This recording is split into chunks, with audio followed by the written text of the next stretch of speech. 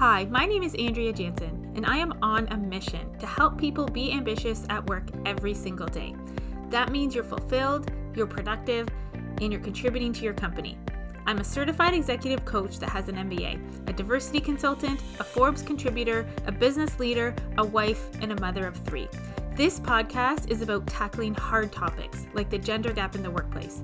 It's about asking the questions that everybody's thinking about but doesn't want to say out loud. Each episode is like the sweet spot between motivation and tactical strategies to get you ahead. We get out of our comfort zones and we take action. This is where we learn, grow, and create opportunities. Welcome to the Ambition Theory Podcast.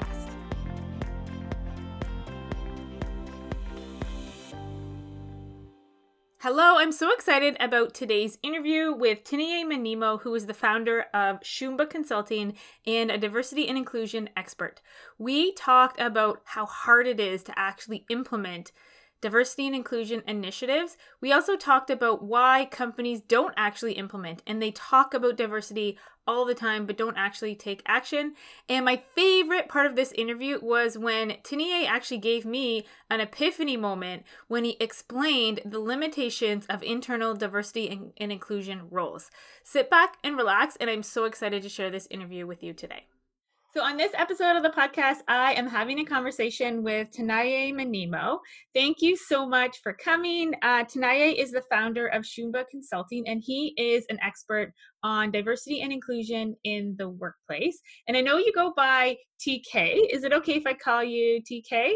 Yes, it is. Absolutely. Okay, awesome. So can you tell everybody listening what you do and what Shumba Consulting is all about? Okay. Thank you very much, Andrea. As you mentioned there, my name is Tineye Comborero Manimo. My pronouns are he and him, and I am a diversity and inclusion consultant. I mainly work with organizations to deliver impactful workplace education around not just understanding diversity and inclusion, but also trying to put it in practice. It's a very, very broad conversation. So, in a nutshell, that's what I do, and helping organizations along their journey. Some of them are starting it, some of them are revising their various journeys, and with others are looking for different ways to implement, how they've traveled along their journey. So that's what I like to help organizations. So one thing I love that you said, implement and put into practice, because I find there's a lot of people talking about diversity and inclusion, but not as many people taking action. And the fact that those 2 words came out of your mouth in kind of the first minute, you are speaking my language. So I'm excited about That's great. Yeah. this conversation. So I'm curious, what motivated you to get into this? Can you take me back and share that?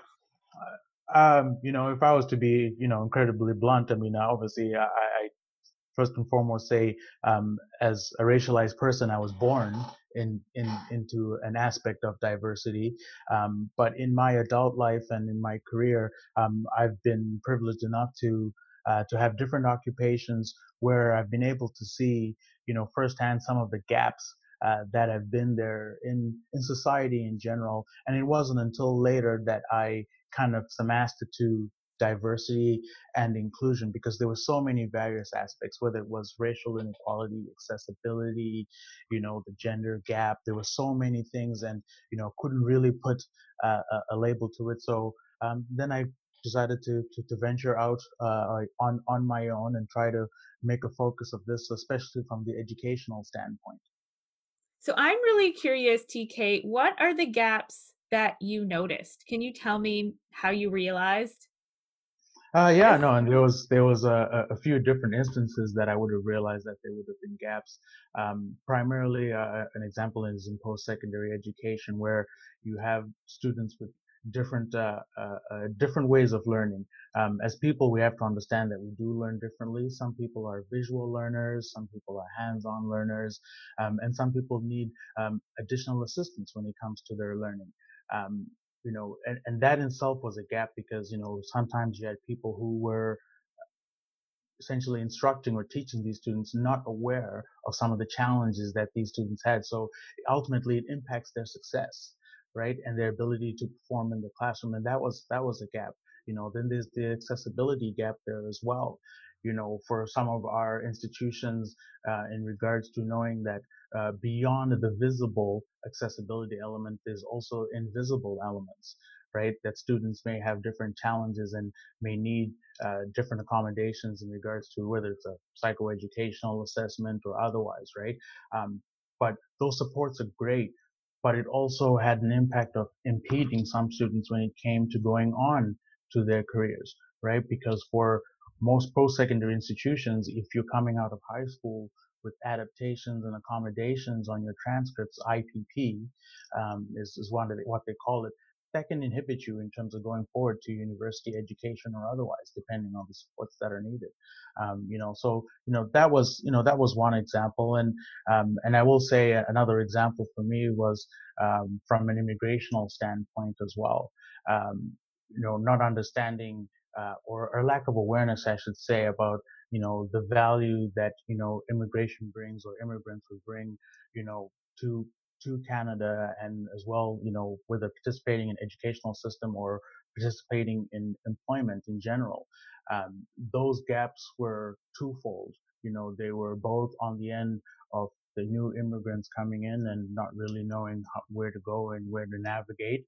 And on the flip side of, people who are here in Canada not knowing how to assist those people. And then you have people who are lost. So, but I mean, many things have changed obviously since then, and people are trying to connect these dots, and which is what we're all trying to strive for, to connect these dots and make things accessible for people. Okay, so I know you are an immigrant. You moved to Canada from Zimbabwe 8 Yes. years ago, right? Uh, well, in 2003. So Okay, so what is that? 18, I can't do math. 17 years ago. 18, Okay. 17 years ago. So Yes. 17 years ago. Okay. Um, can you tell me what your experience was like? Because you're talking about this from a like a generalized perspective, but I would love to hear it from your your eyes and your experience. Well, absolutely, and I'll take you all the way. I'll take you all the way back. I mean, first and foremost, I guess I am originally from Zimbabwe. One thing I should have done before I came to Canada was look up the weather. I had no idea how cold it was going to be. I had no idea at all how cold it was going to be. So, I arrived in September of 2003, and uh, my initial experience was not a great one. It wasn't an initial great experience, trying to navigate, through airports and so forth, and trying to figure out, who was picking me up and when they were picking me up. But eventually, it was solved.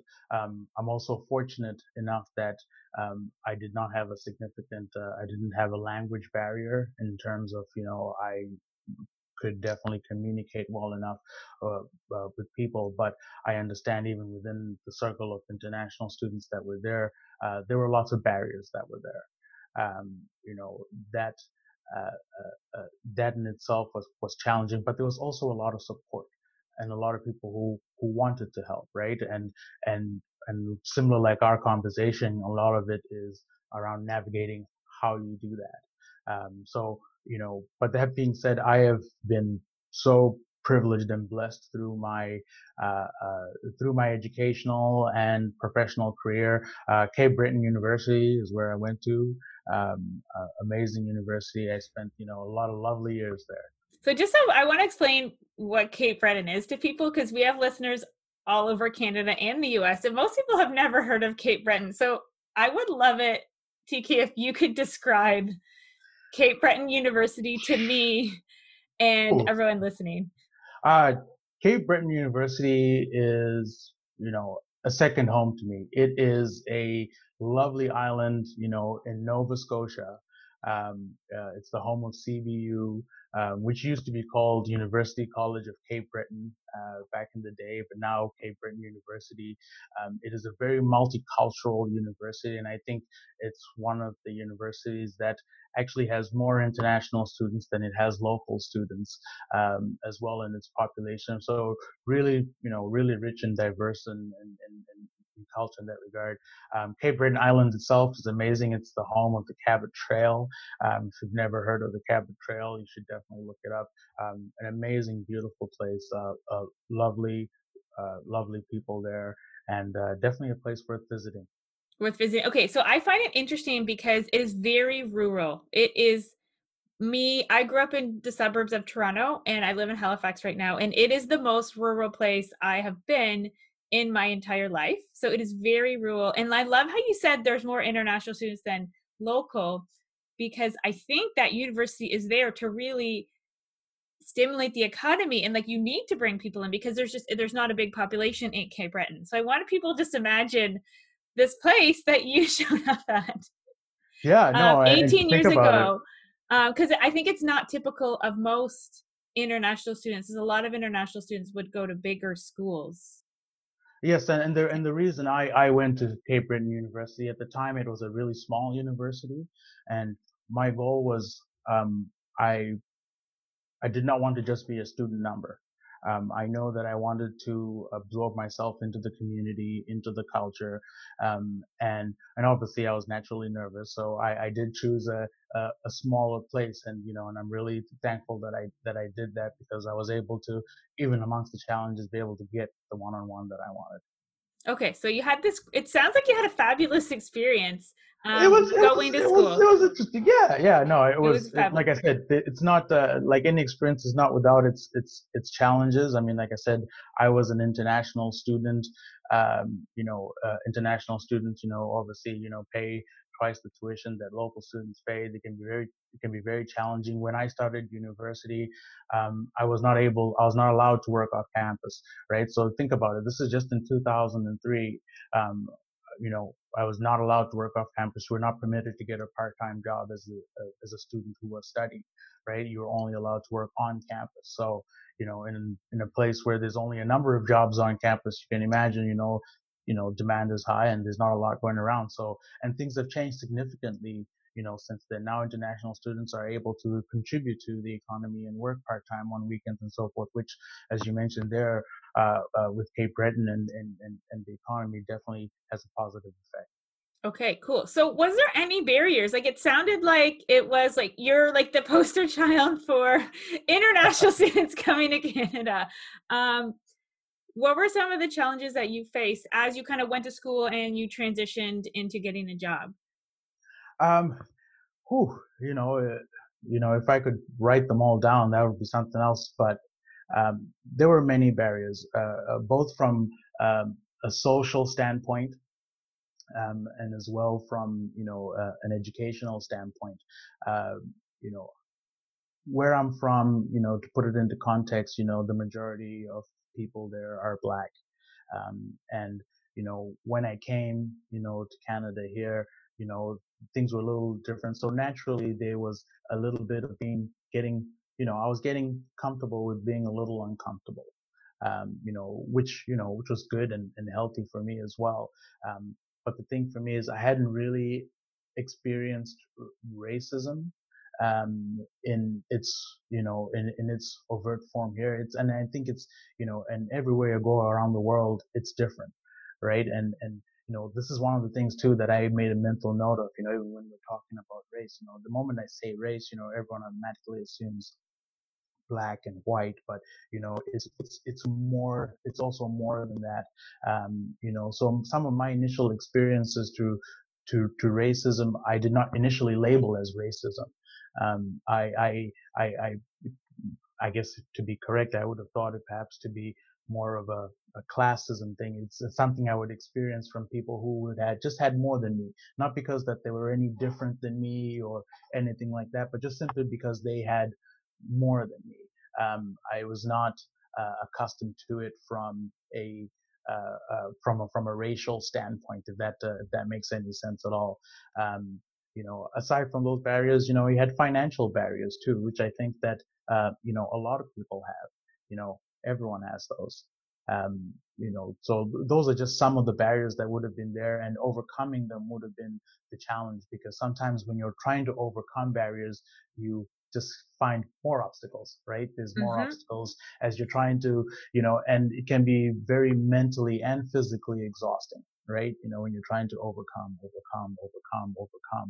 Um, but sometimes you do have to remain focused and become knowledgeable on what you want to do, and do active things to, to remove those barriers, even one piece at a time. So you seem very motivated. Like you came, you got to work, you figured it out, you overcame all these challenges, and now you a business owner and you work. You're really like your job is to make workplaces more inclusive. So, what are some things that you learned as you've kind of transitioned into the workforce and doing this work that shock you?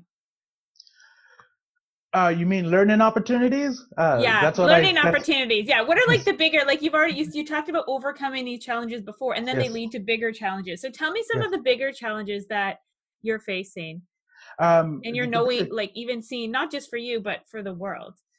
uh, a lot of the bigger challenges for me, in general is the awareness piece. Is the awareness piece when it comes to understanding that the conversation is not necessarily just about, you or me, but it's about all of us. That is a really big challenge, because there's also a big resistance, not from the awareness piece, but from the practice piece. You find a lot of people, we call it the checkbox approach, where people want to do some sort of a workshop or training, but then it stops there, right? That in itself is a big challenge, because the risk that we all face, and one of my main concerns is that, okay, after an organization does, a day or 2 day workshop, that, you know, where is the follow up when it comes to the practice of those things that they have just learned, right? And that's where I think a lot of organizations, fall down, and, and that's a big challenge, because then every year it's like you're doing a reset. Hmm. It's like you're resetting every year. It's like, okay, all right, well, let's get back to it again, right? And see how we can do it different. Start the conversation again. That in itself is a big challenge.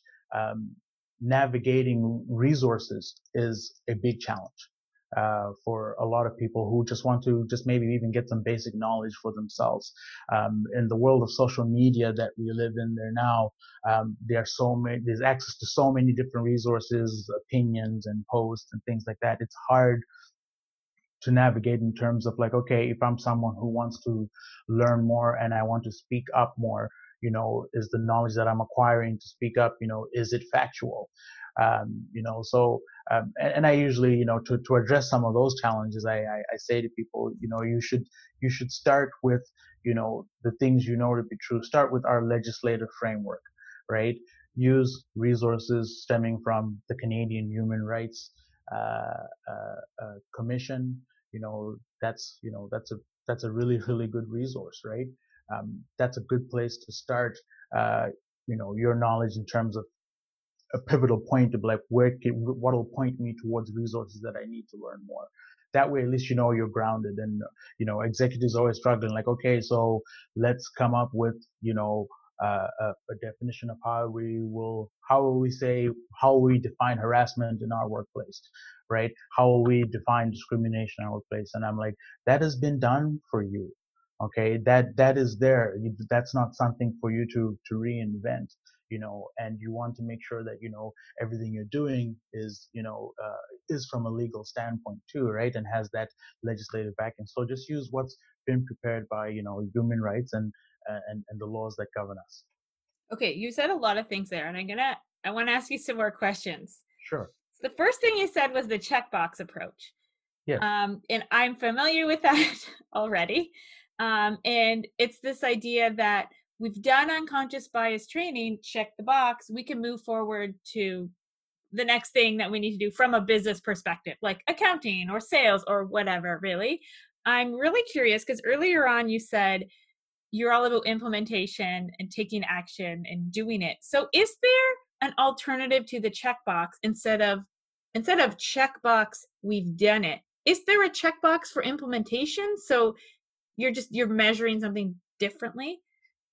Yeah, I mean, I would say there is a checkbox for implementation, and that does, depend on every organization in terms of the next steps that they want to take. Um, but where I come in with that implementation is from the accountability standpoint.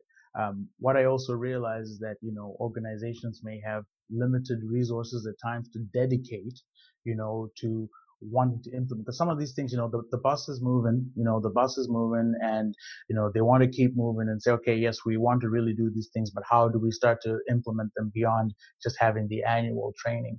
And that's where I like to introduce myself from an accountability standpoint. It's like, okay, instead of just leaving it after one day, you start a series of follow-ups to see how the work is going. I mean, engagement is such a really big piece when it comes to diversity and inclusion, and even understanding unconscious bias, right?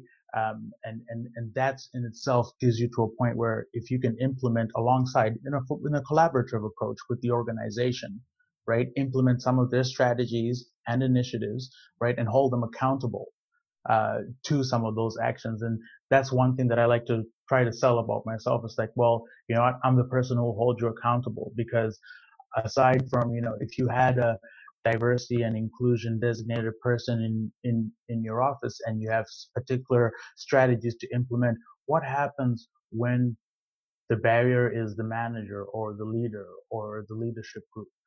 How does that person push forward, through those barriers, right? And that's kind of what I like to try to take on. Like, let me hold you accountable, because I'm only going to be accountable to A, B, and C, So right? I'm really Without, curious. So I just want to interrupt for a sec because I think that's really powerful what you just said, in that because a lot of companies have said, we've done the training, check the box. We yeah, have the diversity inclusion manager or vice president, check the box. that's right. We're good to go. But what you just said is that diversity inclusion manager, if someone with a lot of power in the organization is the barrier, they are powerless to implement. Pretty much, yes, they are exactly that. They are. So that's the value of a third party external person, because you can navigate that, right? You can call that out. You have someone that you're accountable to in the organization to recognize that we need to figure this out. And I think that's really powerful. And I've never heard anybody talk about it that way, in that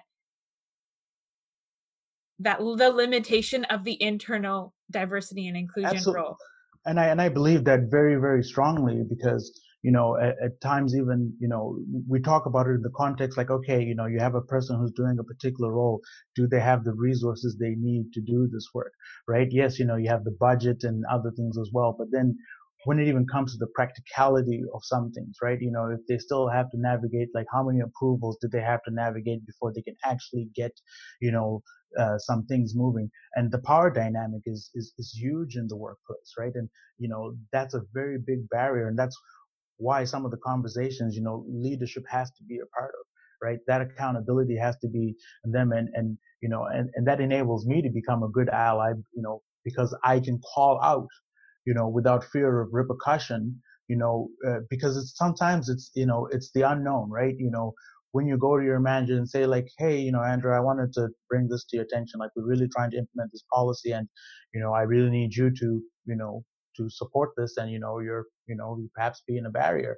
Your manager can say one or two things. Can say to you like, oh, thank you for bringing this to my attention, or they can say, thank you for bringing this to my attention, right? And you not know exactly what that means, right? So, and then internal fears start, right? We talk about microaggressions in the workplace and what they look like. These are some of the things that end up leading them in practice. Okay, TK, this is really, really powerful. So, what I'm hearing from you, and so my mind is blown. So, thank you for explaining this to me. I think it's actually really empowering. Just I think recognizing the limitations of the system that we currently have in companies. So, I want to go back to a couple questions based on the first thing we said. So, we talked about the Sure. checkbox. Yeah. I want to talk about all talk and no action, because you said something really that resonated well with me. It's like we do the workshop every year, but it's like we're having the same conversation over and over and over again, because there's no accountability to take action, because the accountability is we've done it, we've done the training, and we do it every year. That's right. And so it's like the definition of insanity, right? It's like, and we wonder why the numbers are not changing. Yeah, and the numbers aren't changing, and because simply that, and because there's no continuation as like you would have it in school, in terms of not just retention of that knowledge, but putting that knowledge into practice. It becomes an administrative exercise which can have uh, huge impacts on employees, down the road, because employees can also develop a negative attitude. When you have an employee who's been doing the same workshop every year for 5 years, it's like, okay, we do this workshop every year, but then we never do anything after this workshop, we or this particular learning session, right? So those are other frustrations that end up being in there, and I think it also affects the attitude people take towards the importance of some of these things. Okay, and I think you talk this attitude of we do the same workshop and we don't actually implement it. I think that's in place for all training. It not just diversity inclusion training. Yes, It's yeah, all training. It's like, oh, we've all done training. the leadership training workshop, and when do we actually implement it and apply this stuff? So it's like the same pitfall that companies fall into with training. It's and I think it's limited to like the knowledge transfer, right? And I think Yeah. like diversity inclusion is culture, right? And it's not knowledge, like you can't knowledge transfer and shifting culture. No, and it's in practice, right? It's in practice. It's with check-ins. When you ask people to reflect on certain practices and things that are happening in their workplace, how often are they having that conversation? I say to people like, okay, I like to start courageous conversations. That's what I do. I like to start courageous conversations, but I don't want it to end when I leave, right? I want the conversation to continue, and I want to be able to be there to help it continue, right?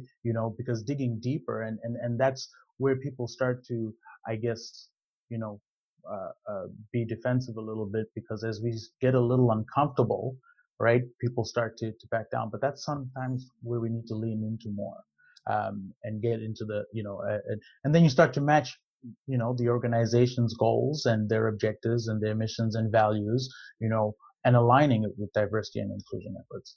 Okay. So I'm curious. So I am all about, so I have a philosophy in my business that's you have to get out of your comfort zone because that is where the magic happens. So I Yeah, love that you said that, and you have to get uncomfortable. And as soon as you get uncomfortable, you said people get defensive, people get scared, and the human default is to retreat, right? Is to avoid the conversation, right? It's that's like right. you're there and you're pushing the people to have that conversation. But then as soon as you're gone, the people just retreat to doing what they're used to doing before, and that's avoiding being defensive, all of those things. So how do you overcome that?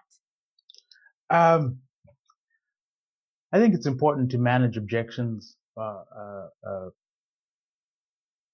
from an empathetical standpoint, I guess, really wanting to just connect with people. Like and I think sometimes that gets in the way, especially when people do start to get uncomfortable. We don't, when we say you don't know what you don't know, that's one thing, right? But then when you learn something and you continue to do other practices you know, uh, uh, that are not reflective of what you learned, then that's ignorance, right?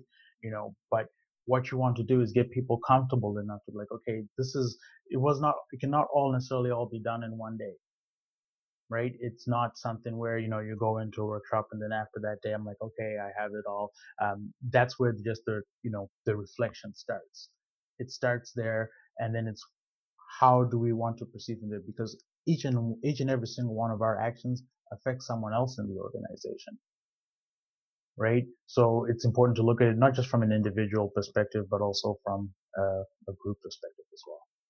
Okay, I love that. And so my other question is, and this is something that I've seen, most of my work is with women, is focused on getting women into leadership, but I think the practice is probably the same when they're just looking at diversity from a bigger picture. But what I see a lot of companies do is they have a diversity committee that consists of middle managers. So usually the ones that I'm working with are female, are they're Mhm. focused, they're a women's employee resource group, and it's made of women at mid-level management because the numbers today, there's less women in senior positions. There just are, like, the numbers are there, and Yeah. it's recorded. We record like male and female. There's lots of data on that, and they are charged with figuring out the diversity strategy because the thinking is we need them, the minorities, to tell us what to do to fix it.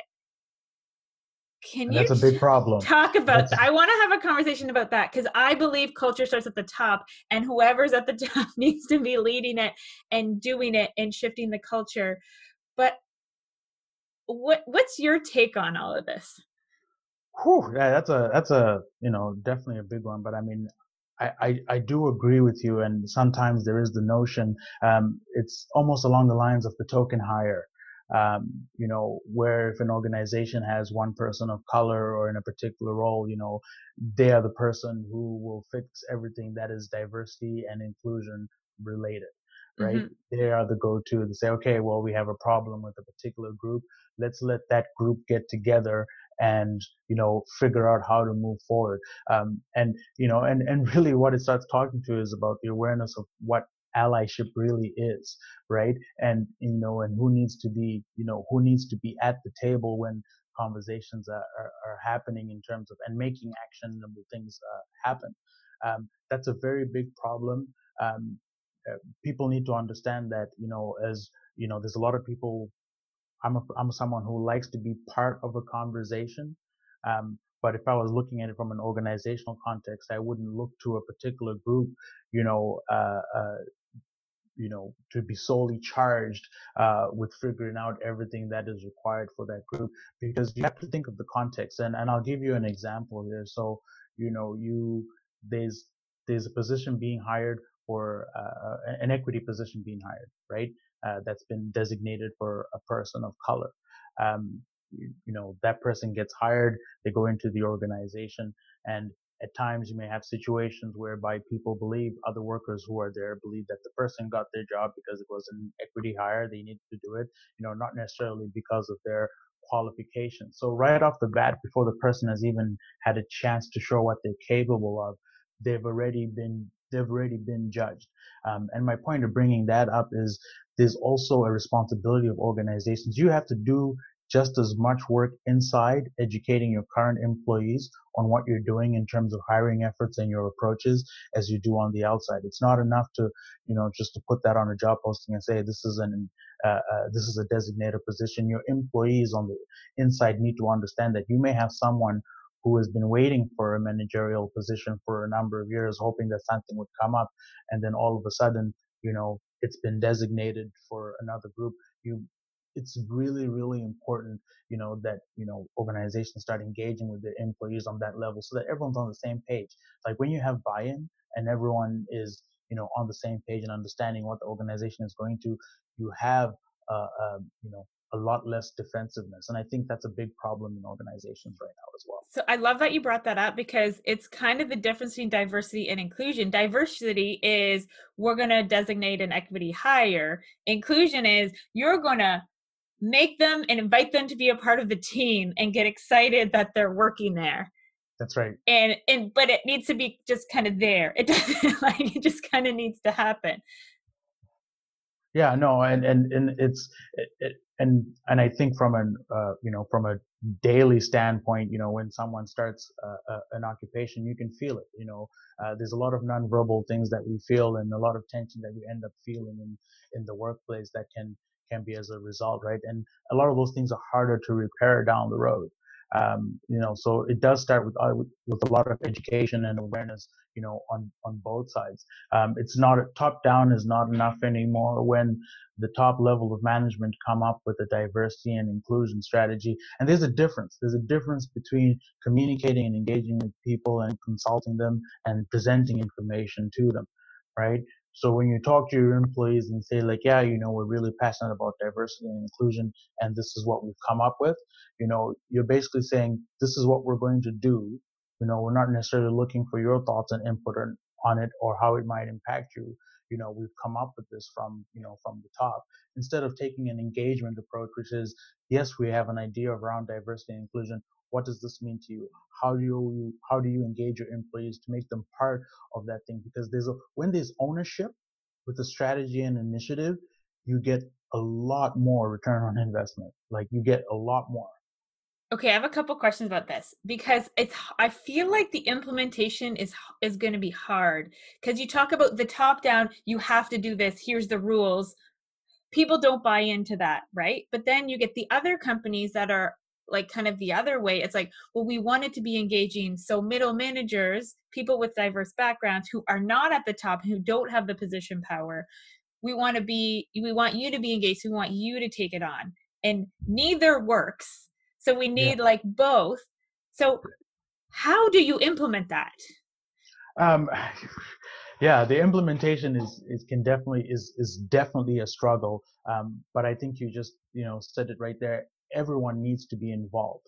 When you're looking at the implementation of any strategy, I think everyone needs to be involved from the janitor, all the way up to the CEO of an organization, and there needs to be a commitment, right? And I think that's where some of the accountability piece comes in as well, right? The need to make sure that, okay, if we're going to do this, what structures are we going to have for accountability, so that it's not just given to the middle managers to figure out, and the senior leadership only checks in every now and then. Okay, so accountability. So I think this is what it is. Accountability is at the top. Mm-hmm. The accountability is always at the top. Accountability can't be in the middle, right? Nope. And the execution is all levels. Execution is And the all levels. engagement is all levels. Okay. Yep.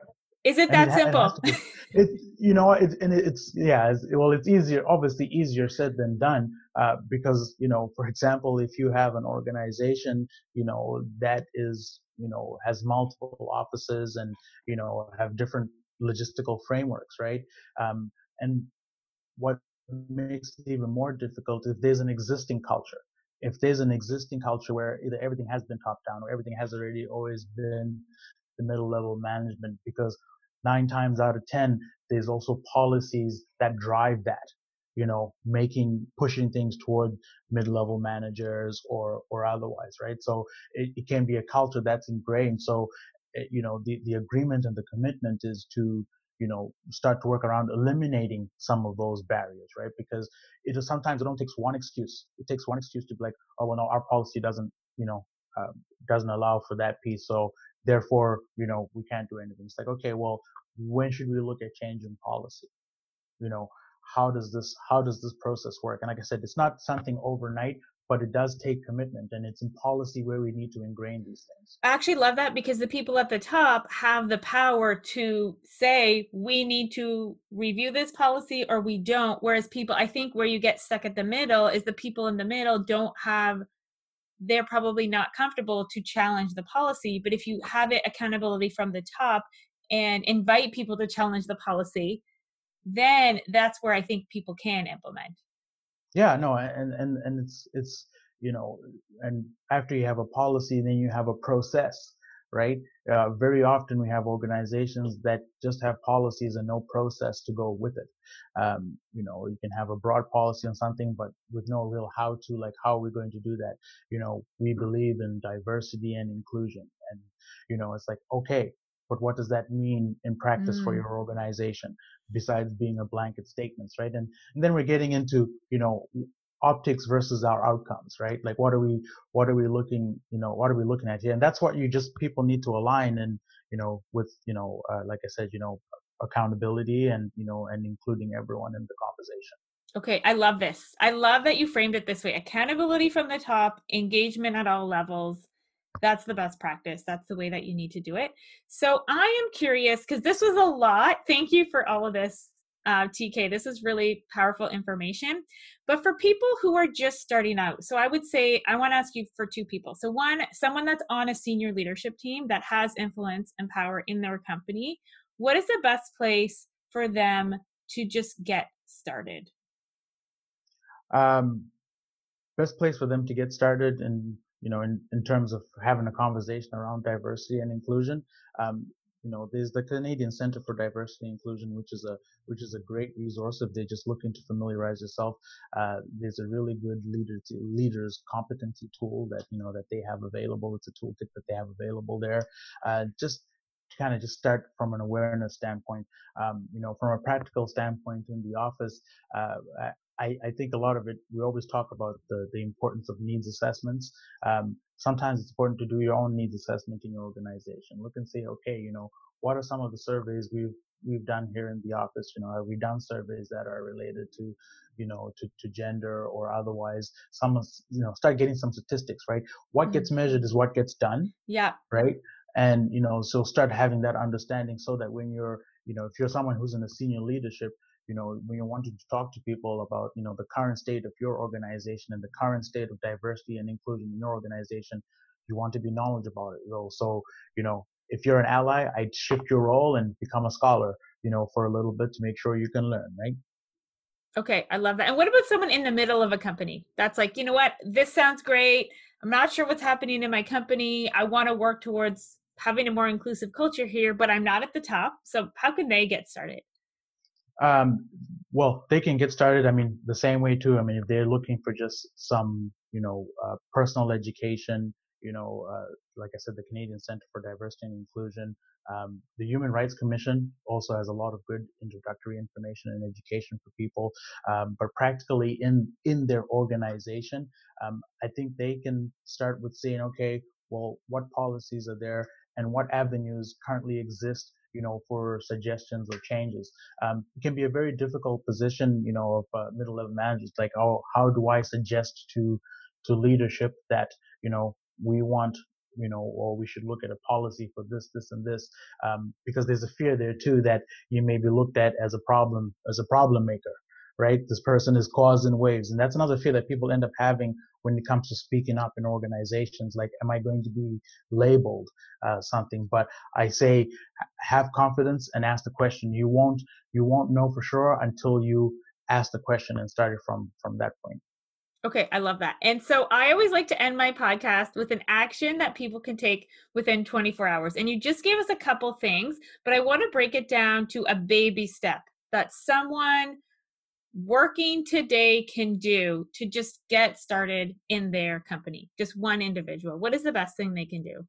The best thing they can do is start by understanding themselves. Look at some things around, gender identity and their own identity. Before we can truly understand others, it's also important that we understand ourselves as well, and understanding a little bit more of our backgrounds and what makes us a person. And then it puts us in a position where we can start to learn with others and about others. Okay, so is it kind of just like reflecting on how you grew up, like the privilege that you had, the privilege that you didn't have, the way you treat people, the way you treat yourself, the way you treat yourself, just taking some time to reflect on that? Is that what you mean? Yes, absolutely, and I mean it purely from a human rights perspective. Take a look at human rights and see how what we strive for ourselves as people. We want to be treated with respect. We want to be treated with dignity. We want to have freedom, right? That's what we want for ourselves individually, and then start to use that particular lens, to start looking at, like, okay, is this the way I see it for other groups of people and other people around me as well? Okay, that's really powerful. So look at it from like a human rights perspective and then just look around. Honestly, like you can look around your community, your workplace, whatever, and see how that applies. Okay, I love that one. So thank you for that, TK. And I am curious, if people want to learn more about you or Shumba Consulting, how do they find you? On my LinkedIn page, just look me up on my LinkedIn. You can look up Tinaya Manimo on my LinkedIn page, and my website is shumbaconsulting.ca if you're interested. So, but primarily my LinkedIn. Okay, awesome. So I will put a link to that in the show description so people can find you there. Awesome. Thank you so much for this interview. I learned a lot. This is so fantastic. Thank you so much for having me. Like, I certainly appreciate it, and you taking the time to ask me, and thank you as well for your work. And it's always very motivating and very encouraging as well, to see as you lead the efforts on other fronts as well. It's amazing. Thank you. Hi there. Before you go, I was wondering if I could ask you a huge favor. Can you click on iTunes and give the podcast a 5-star review and also a comment?